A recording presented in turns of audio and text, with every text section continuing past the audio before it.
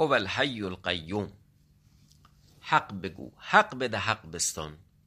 رفقا سلام، شبتان بخیر، شب و روز و عاقبتمان بخیر. خدای متعال را شاکرم که فرصت مهر و کرگدن برایم فراهم کرد و مرا قابل دانست تا در جمع رفقای با صفا و همدل و خیرخواه محفل داری کنم و با خواندن و نوشتن به قدر وسع وقت مهمانان خویش خوش کنم. این حلقه پرخیر و برکت کرگدنیه که انشاء الله خداوند به کرمش از آفت ابتذال و اضمحلال حفظش کند، محتاج خیمه و خرگاهی است که دوستان در آن جمع شوند و شبهای خوش بی مزاحم را با وصله قصه دراز کنند. بعد از تمام شدن سمک هم این حقیر فقیر سراپا تقصیر مایل بود تا قصه جدید سر بیندازد، هم کرگدنی ها امر کردند که چراغ قصه شب را خاموش نکنم. در گنجینه ادبیات فارسی آنقدر قصه خوب و آموزنده و دلنشین داریم که گاهی انتخاب برای انتخابگر سخت می شود و به زحمت می افتد که از میان این همه خوب کدام خوب را برگزیند. البته ناگفته نماند که سمک عیار آنچنان جذاب و خوشخوان بود که توقع ما را از داستانهای قدیمی بالا برد. حقیقتاً بعید است قصه‌ای به جهت طنز و نوع پرداخت و فرم و محتوا به پای سمک برسد. درباره سمک باید ساعتها بنشینیم و بحث کنیم و دقایق و ظرایف کار عبدالله الکاتب الارجانی را بیرون بکشیم و درباره‌شان بیاندیشیم. سمک کاری فوق‌العاده بود و تأثیرش بر ادبیات ایران و جهان غیر قابل انکار.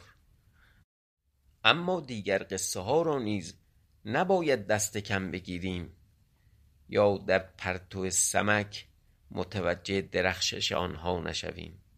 از جمله همین دارابنامه کاری فوق‌العاده است که اگر بعد از قدری ممارست با آن انس بگیرید عرض مرا تصدیق می کنید که آمیزه است از اسطوره و حکمت و دانایی و راز این توجه و التفات به دارا یا اسکندر در ادبیات فارسی و اشعار عرفانی برایتان آشکار می شود. من باب توضیح مقدماتی خدمتتان عرض کنم که هیچ کدام از کتاب‌های داستانی کهن از گزند آب و باد و آتش و نسیان در امان نماندند و متاسفانه بخش‌هایی از آنها در کوره راه‌های تاریخ جا ماندند. دارابنامه هم به زحمت و پای مردی مرحوم دکتر ذبیح الله صفا از این طرف و آن طرف گردآوری شد و نسخه پاکیزه و منقحش به دست ما رسید. اساس مطلب این داستان درباره بهمن و هما و داراب و اسکندر و دارای دارایان و روشنک است. بهمن پسر اسفندیار پسر گشتاسب کیانی است و آمیزه است از تاریخ پادشاهان کیانی و هخامنشی. یکی از منابعی که به هر حال وجود داره همین کتابه. خواندن این کتاب ما را در فهم بخش‌هایی از شاهنامه کمک می‌کند، اما تفاوت‌های جدی نیز روایت دارابنامه با روایت فردوسی و با دیگر روایت‌ها از جانشینان گشتاسب دارد که در خلال قصه به ضرورت حتما به آنها اشاره خواهیم کرد. البته که شاهنامه آنچنان به اجمال از داستان عبور می کند که هم شباهت‌ها و هم اختلاف نظرها موجه می نماید، اما در کتاب‌های تاریخی نیز هر جا که به تاریخ باستانی ایران زمین اشاره شده، مثل همین تاریخ طبری یا شاهنامه ابو منصوری، حالا اونم اسطوره است، ولی توی کتاب مجمل التواریخ که ابتداش تاریخ پادشاهان کیانی آمده، از بهمن و اردشیر و دارا سخن گفته شده و غالباً با روایت ترسوسی اختلاف‌های جدی دارند و همین اختلاف‌ها اهمیت مطالعه دارابنامه ترسوسی را دوچندان می‌کند. خب اما من یک توضیح مختصری راجع به خود داستان پردازی و داستان گذاری و قصه گویی در تاریخ ایران خدمتون عرض بکنم. پیداست که ما قبل از اسلام راویانی داشتیم که اینا این طرف و اون طرف میرفتن و قصه های همین رستم و در واقع یا پادشاهان کیانی رو تعریف میکردند و احتمالاً بعضی هم از روی اینها می نوشتند. اما یک کتابی هست قصه و قصه گویی در اسلام که خیلی کتاب جمع و جور و خوبیه و اشاره های خیلی خوبی درباره این سنت قصه گویی کرده. او توضیح میده که قبل از اسلام عرب ها که حالا در بعضی سرزمین های مثل هیره یا همین نزدیک های بصره یا در جاهای مثل اهواز و اینها از ایرانی ها داستان های رستم و اسفندیار رو شنیده بودند، اینها رو میرفتند و در سرزمین مکه در هنگام ایام حج یا در مواقع دیگه در واقع معرکه میگرفتند و این داستان ها رو تعریف میکردند و عرب ها علاقه زیادی به همین داستان های رستم و اسفندیار یا داستان های مربوط به پادشاهان کیانی داشتند و با علاقه اونها رو میشنیدند. بعدها حتی روایت هایی داریم که پیغمبر هم با این قصه گوها در واقع جلوی این قصه گوها رو نگرفت، حتی به اونها مجال داد تا در اسلام قصه گویی رواج پیدا بکنه و بعضی از اینها قصه گوهای ماهری بودند. اما در واقع مسائل عقیدتی و سیاسی هم تو کار اونها تأثیر گذاشت و کم کم دو گروه شدند. در همون قرون اولیه اسلام ما دو گروه قصه گو داریم. یکی گروه در واقع مناقبیانند که اینا شیعه هستند بیشتر و مناقب حضرت امیر رو میگن، یه عنایتی هم به داستانهای اسطوره‌ای ایران دارن و بعضی وقتا در واقع آیین فتوت و جوانمردی و مسائل که در داستانهای ایرانی بوده و پهلوانی رو اینها رو هم می آوردن و درباره مناقب حضرت امیر و امام حسین داستانها می گفتند و از اون طرف در برابر اینا خب یک گروهی از اهل سنت در واقع شروع به قصه گویی کردن که اینها فضائلیان، یعنی فضائل شیخین رو حالا در واقع میرفتن این طرف و اون طرف تعریف میکردن. شما الان شاید ببینید تو بعضی کتابا مثلا یه داستانهایی که عیناً ما در واقع خوندیم که این داستان مربوط به حضرت امیره، عیناً مثلا برای یکی از شیخین تعریف شده. مثلا اگر رشادتی در جنگ نشون دادن یا بزرگواری در جنگ مثلا حضرت امیر نشون داده که تو قصه ها معروفه، یا میبینید مثلا مولوی عین اون داستان رو نسبت داده به جناب عمر یا در بعضی کتابات در واقع روایتی که ما معروف بود که مثلا مربوط به حضرت امیره میبینید که نسبت داده شده به جناب ابوبکر. یه بخشیش همین بوده که در واقع این فضائلیان و مناقبیان بالاخره داد و ستد هم ناخواسته با هم داشتن و بعضی قصه ها رو از همدیگر مصادره میکردند. و یه چیز دیگه هم در واقع ما این قصه گوها سنتشون اینجوری بوده که یه گروهی شفاهی قصه میگفتند و اینا محفل گردون بودن، به مجالس عمومی میرفتن، مجالس پادشاهان، مجالس مهمونی ها میرفتن و شروع میکردن با مهارت خاصی یه قصه تعریف کردن. یک گروه دیگه هم در واقع کنار اینها بودن یا متعاقب اینها بودن که اینها قصه نویس بودن و اینها رو شروع میکردن به بازگویی و بازنویسی و در واقع همون قصه سمک عیار که ما با هم خوندیم که در واقع عبدالله کاتب الرجانی نویسنده بود و از قول دیگرانی در واقع این کتاب این روایت ها رو جمع میکرد و مینوشت. بعدن بعضی در واقع مجلس گردون ها در واقع یا نقال ها یا راویان پیدا شدن که حالا رو متن میخوندن، یعنی متن رو باز میکردن و شروع میکردن خوندن، تقریبا مثل همین کاری که امروز ما میکنیم.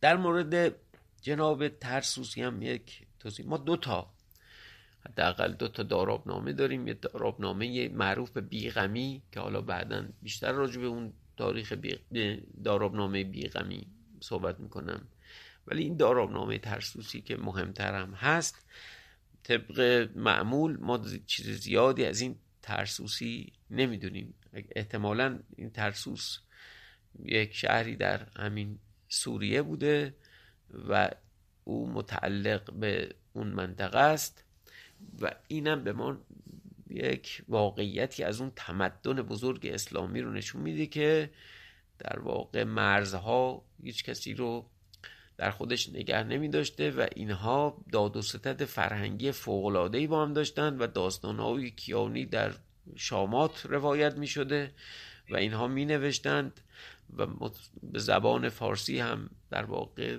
تسلط داشتند و ما هم خب حالا داستان‌های از اونا رو بلد بودیم و می گفتیم. این خیلی نکته مهمیه، یعنی یک تمدن بزرگ اسلامی پدید اومد تو مثلا یک قرن بعد از وفات پیامبر، یه تمدنی به وجود اومد که البته زبان اصلی زبان عربی بود ولی اینها به لحاظ فرهنگی داد و ستد فوق‌العاده‌ای با هم داشتن. ایران هم یک جنبه محوری، حداقل در حوزه فرهنگ جنبه محوری داشت و خدمات فوق‌العاده‌ای به این تمدن کرد. چه بسا اگر ایران نبود این تمدن اصلا شکل نمی گرفت و اون چیزایی که برای تمدن سازی کم داشت از ذخایر ایران در واقع استفاده شد. یکیش همین داستانهایی که به هر حال این داستانها و اسطوره‌ها برای اینکه تمدن در واقع سر پا بمونه به اون نیاز داره. خب اما دیگه زیاده، خب 13 دقیقه من مقدمه گفتم که به نظرم طولانی شد، خیلی ببخشید. خب با اجازتون شروع میکنیم به اصل قصه. بهمن و همای. الحمد لله رب العالمین و العاقبة للمتقین و الصلاة علی رسوله محمد و آله اجمعین. از راویان اخبار و ناقلان آثار و خوانندگان قصص و تواریخ استاد فاضل کامل ابو طاهر ابن حسن ابن علی ابن موسی الترسوسی اسعده الله فی الدارین چنین روایت می کند که زال زر را 3 پسر بود، یکی رستم، دویم زواره، سیم شقاد. و این شقاد را مادر کنیزک هندو بود و رستم او را دوست نداشتی. شقاد بگریخت به کابل رفت و شاه کابل دختر خود بدو داد. هر سال رستم از شاه کابل خراج خواستی. شاه کابل از خراج دادن عاجز آمد. شقاد را گفت چه تدبیر کنیم؟ شقاد گفت رستم را میزبانی کنیم و بر در شهر چاهی بکنیم و سر آن چاه بپوشیم تا رستم بدینجا رسد در این چاه افتد و ما از بلای او برهیم. شما توی شاهنامه هم در واقع میبینید مثلا این تو فرهنگ ایرانی مادر خیلی مهمه دیگه. پژوهنده را راز با مادر است.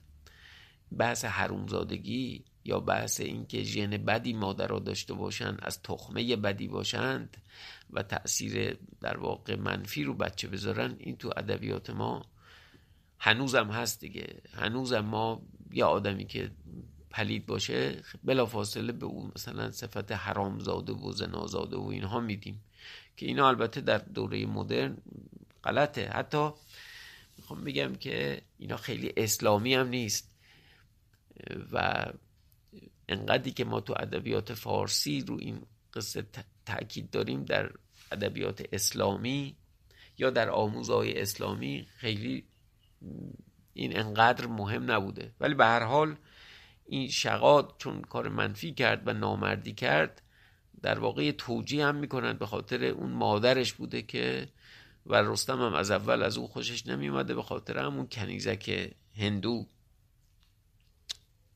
الان هم که خب دیگه معروفه دیگه این نامردی شغاد در برابر رستم، و اگر جز این بود که اصلا کسی از پس رستم بر نمی آمد.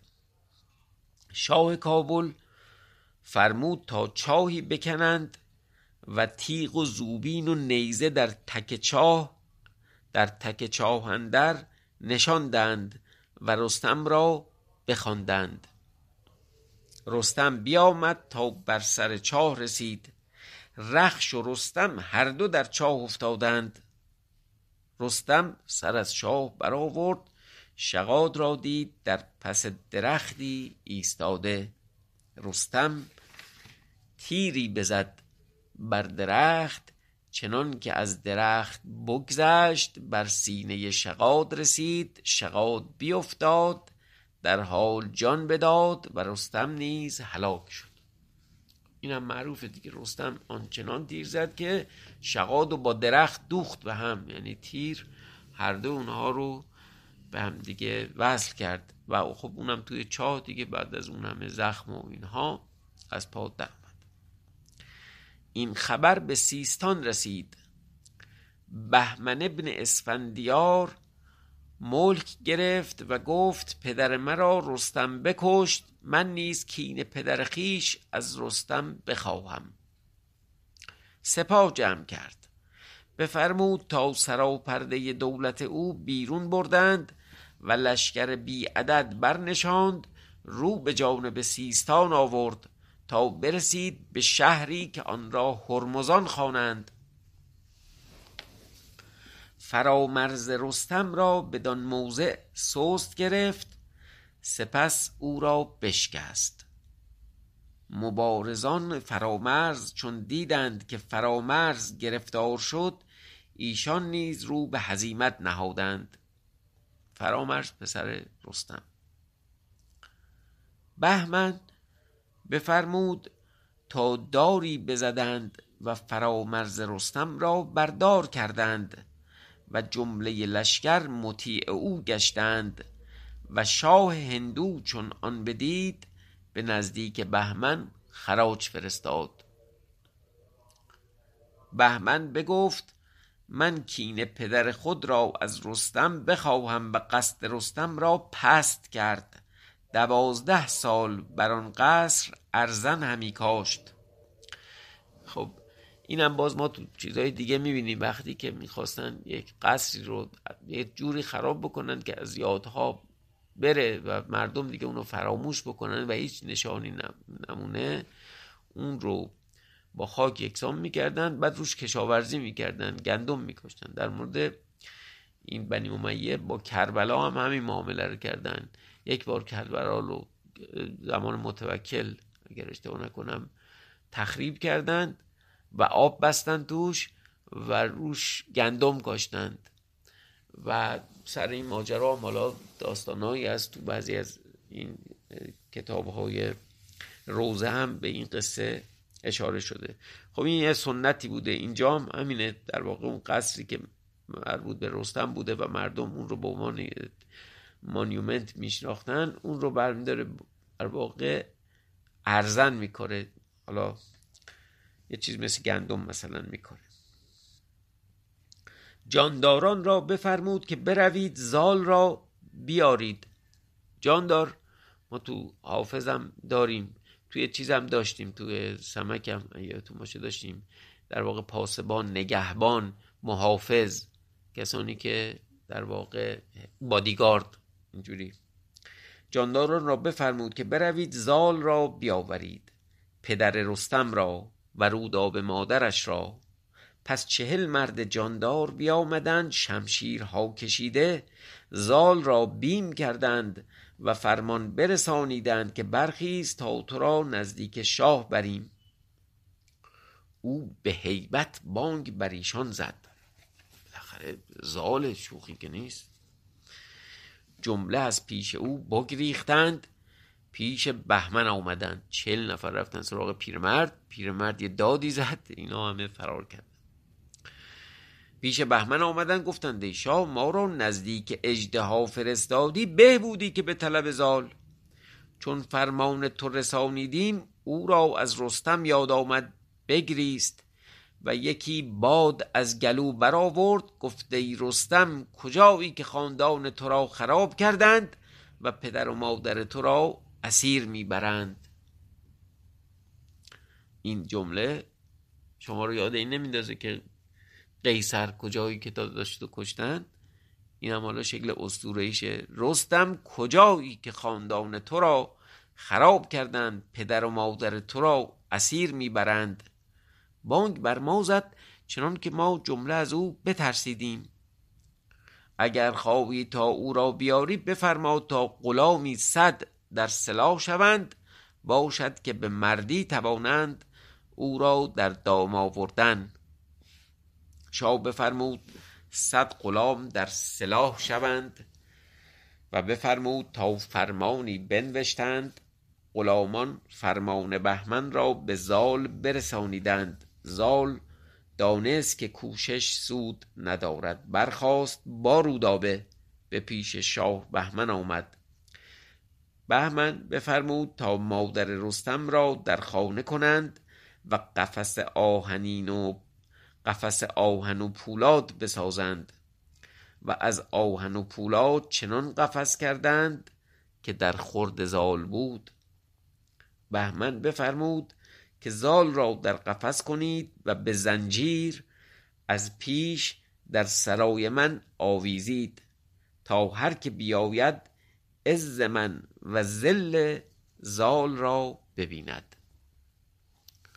باز توی این فیلم های چیز من میگم اینا بالاخره ایده هایی بوده که موندگار شده تو ادبیات.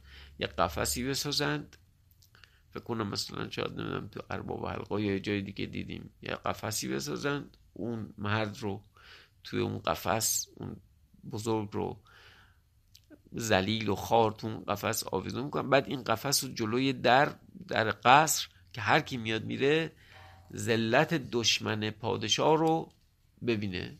یادتونه گندالف و یه همچین بلایی سرش آورده بودند. اینم همینه، زال رو با اون همه هیبت و اینها در واقع قفسی ساختن محکم و اون رو آویزون کردن تا خیلی حقیرم است در واقع طرف که عزت او رو و ذلت زال رو ببینن. و جایهای نشست رستم را پست سازید تا همه جهانیان بدانند که من کین پدر خود اسفندیار را از رستم بخواستم. خود اسفندیار بنده خدا آدم بدی نبود و آدم بنده خدا گیر افتاد دیگه. به قول اون کتاب چیزو مرحوم سعیدی سیرجانی رو بخونید، بیچاره اسفندیار، واقعا اسفندیار بیچاره بود، ولی بهمن خیلی نادان بود.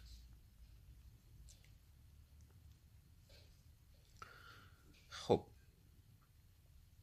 میفرماد که تا جهانیان بدانند که من کین پدر خود اسفندیار را از رستم بخواستم. همچنان کردند و ملک ایران تمام بگرفت و داد و عدل گسترد. اینم نکته دیگه، با همه این حرفا به مردم و به رعیت که میرسه داد و عدل. حتی اگر پادشاه این شکلی باشه در برابر رعیت داد و عدل.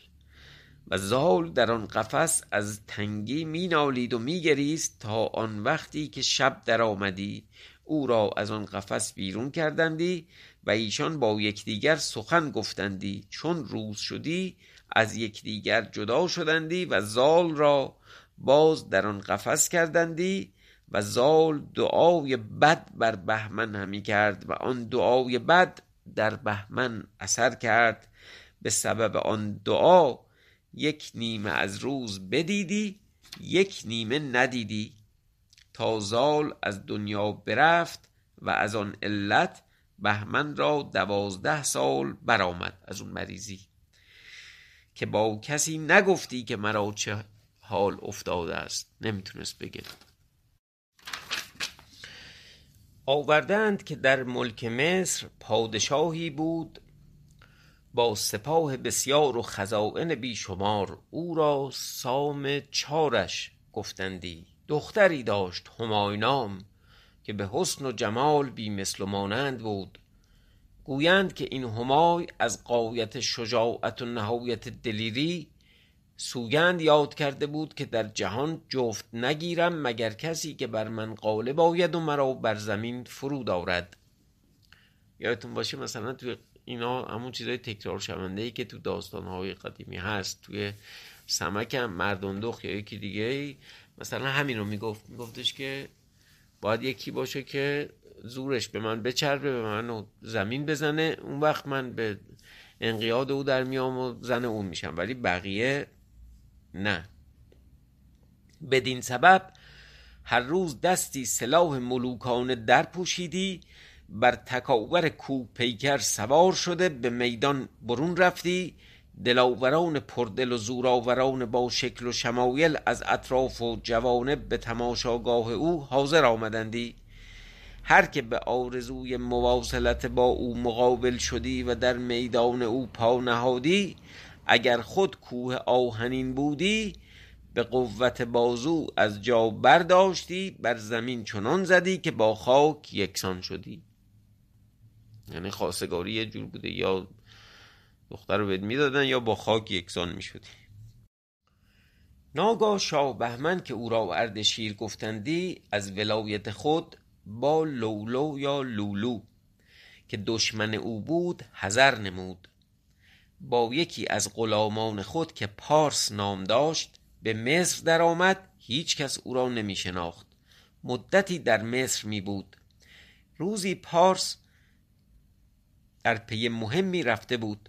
اتفاقا گذرش بر سر هنگامه شاه مصر افتاد تا دیری بدان تماشا مشغول بود. چون به نزدیک بهمن باز آمد، بهمن پرسید سبب دیر آمدن چه بود؟ پارس گفت امروز در این شهر اعجوبه دیدم که اگر بگویم تو صبر نتوانی کردن، میترسم که فتنه پیدا شود. بهمن مبالغه از حد گذرانید که آنچه دیدی البته بر من روشن کن. پارس هرچه در آن مجمع دیده بود یک به یک باز گفت. بامدادان بهمن را طاقت نماند، در مصاف همای حاضر آمد. نگاه کرد در آن میدان نگاری دید چون طاووس خرامان، قامتش راست چون سرو روان. رویش بر ماه 14 پنجه زده، گیسوی شبرنگش مشک خطا را خجالت داده. با وجود دلبری ساز دلیری بر خود راز کرده. بر بادپای آتش کردار خوش برنشسته، جهانی چشم بر وی گشاده. هر شیری که در جنگ او فراز می آمد، چون روباه در چنگ او عاجز می شد. بهمن چون بدید که هیچ کس با او بس نیامد، گفت در این معرکه آخر مرد نیست. اگر نزنی را از جا در آوردن چند کار است. این سخن به گوش همای رسید. فی الحال رو سوی بهمن کرد، گفت اگر تو قوت مقاومت با من داری پیشتر آی تا کار تو همچون دیگران بسازم و تو را به جای ایشان بنشانم. پارس گفت نگفتم تو صبر نتوانی کرد؟ این باز مثلا اینم یه چیز جالبه تو قصه های قدیمی. این که مثلا اگر یه دونکیشوتی هست یه سانچو پانزایی هم کنارش هست. توی چیز هم داشتیم اگر سمکی بود یه ابرکی هم کنارش بود یا هر کدوم یا یکی دیگه. اینجا هم خب یه پادشاهه که بالاخره یه حرفایی رو نمیتونه بزنه، یه کارهایی رو نمیتونه بکنه، ولی یه پارس، یه غلام، یه نوکر، یه چیزی کنار دستش گذاشتن که یه طنزی هم داره دیگه. پارس گفت نگفتم تو صبر نتوانی کرد، اکنون خود را در ورطه هلاک افگندی. بهمن گفت باک مدار و غم مخور که ایزد پاک آسان خواهد کرد. آنگاه هما فرمود تا برای بهمن اسبی آوردند که هرگز پشت او از سواری آزاری ندیده بود و هیچگاهی به زیر زین در نیامده. از پیش گزنده از پس لگد زننده. نه کس را یارای آن که در خانه زینش متمکن شود و نه هیچ کس را قوت آن که در زیر ران رامش کند. بر چنین اسبی بهمن سوار شد، به جولان در آمد، هنرهای شیرین بنمود. آنگاه رو با هما کرد، با او در آویخت، بی توقف در صولت اول او را از پا در آورد، بر زمین زد. هما را در عماری انداختند، به حرم اندرون بردند. بهمن با پارس غایب شد، فلنگو بستند. در این اثنا نوشته لولو یا همون لولو به شاه مصر آمد که چنان به ما رسیده که بهمن به شهر تو رفته است. او را به هر نوعی که توانی به دست آور، به درگاه ما فرست. زنهار توقف روا مدار که اگر نه آماده قهر ما باش. چون شاه مصر بر این مضمون واقف شد، کسان را در جستجوی بهمن گماشت. هیچ کس نشانش نیافت از بهر آن که اهل مصر هرگز بهمن را ندیده بودند و نمی شناختند. خب قضا را بازرگانی به طریق تجارت به مصر رسید. این بازرگان بهمن را می شناخت. به دروازه شهر دیده بود که بهمن با غلام خود سوار می رفت. خب بماند برای فردا شب انشاءالله. شبتان خوش.